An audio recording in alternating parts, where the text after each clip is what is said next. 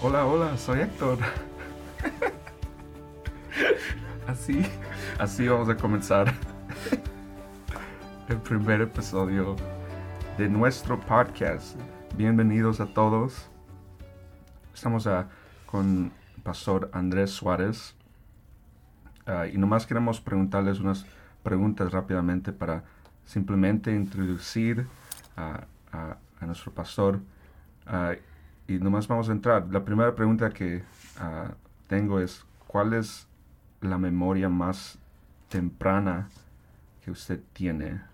Jugando boxeo con mi papá en el basement de nuestra casa. Mi papá nos enseñó cómo luchar, jugar boxeo y de la verdad cómo pelear. Y eso es mi memoria más temprano que tengo. ¿Cómo pelear? Ok.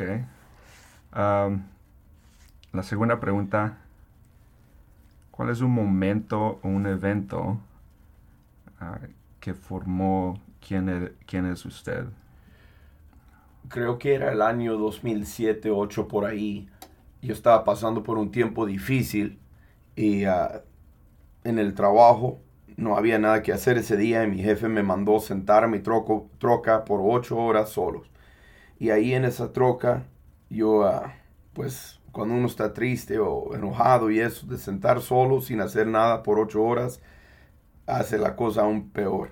Y pues ahí estaba yo frustrado y eso y comencé de orar en mi troca del trabajo y de pronto sentí el Señor ahí conmigo y yo sé que suena como algo pequeño, pero eso es cuando de la verdad di cuenta que la palabra de Dios es verdad, que Él es el amigo más cercano que un hermano y eso cambió mi vida.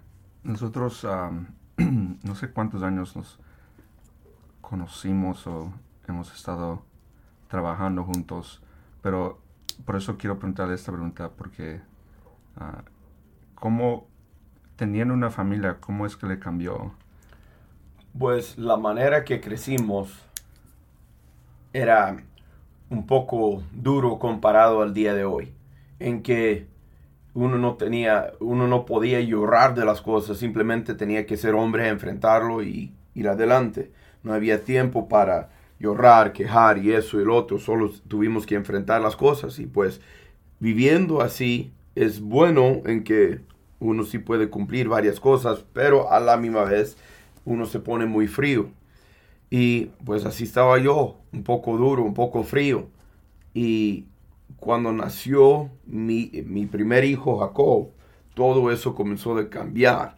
Comencé de tener más empatía y más simpatía para otros. Comencé de sentir más débil o suave en ciertas situaciones. En eso, teniendo una familia me cambió y también me ayudó a entender mucho más de la manera que Dios trata con nosotros. Y por eso pregunté eso, porque yo conocí a usted antes de su familia y eso es después de su familia, y nomás vi un poco de transformación, no que el carácter cambió, no que no, cosas así cambiaron, sino como usted ahora lidia con las cosas. Estoy más contento. Sí. Um, y la última pregunta nomás para cerrar y para poder entrar al episodio completo de lo que vamos a hablar. ¿Cuál es su método de predicar? Pues la Biblia nos enseña que la iglesia es del Señor. Con decirlo, el Señor manda hombres de Dios de apacentar o dar de comer a sus ovejas, a las ovejas que pertenecen a Dios. La Biblia también da la palabra que debemos saber la condición de las ovejas, que también debemos dar palabra, guía, ejemplo y todo eso. Con decirlo, uno no predique lo que uno quiere predicar, uno estudia, se llena con la palabra de Dios, después va a la oración pidiendo al Señor qué es que debemos predicar. El Señor da palabra, da tema, también le dice en qué parte de la Biblia que debes predicar. De ahí, ya terminando esa parte espiritual, después como humano uno tiene que llegar al punto, ok, yo puedo el punto de esta prédica puedo decir solo en unos pocos frases. Si es más que eso, se complica mucho. Y de ahí, pues comenzamos desde el fin hasta el comienzo. Esto es la meta.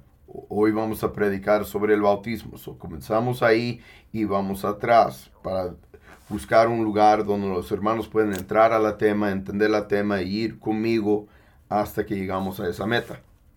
Estamos ansiosos de comenzar el próximo episodio y vamos a estar hablando del sermón que se predicó en marzo 19, la palabra en oración. Acompáñanos para eso. También me dijeron decir que necesitamos más ratings.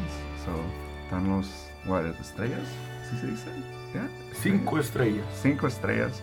Compartan y nos vemos en el próximo episodio.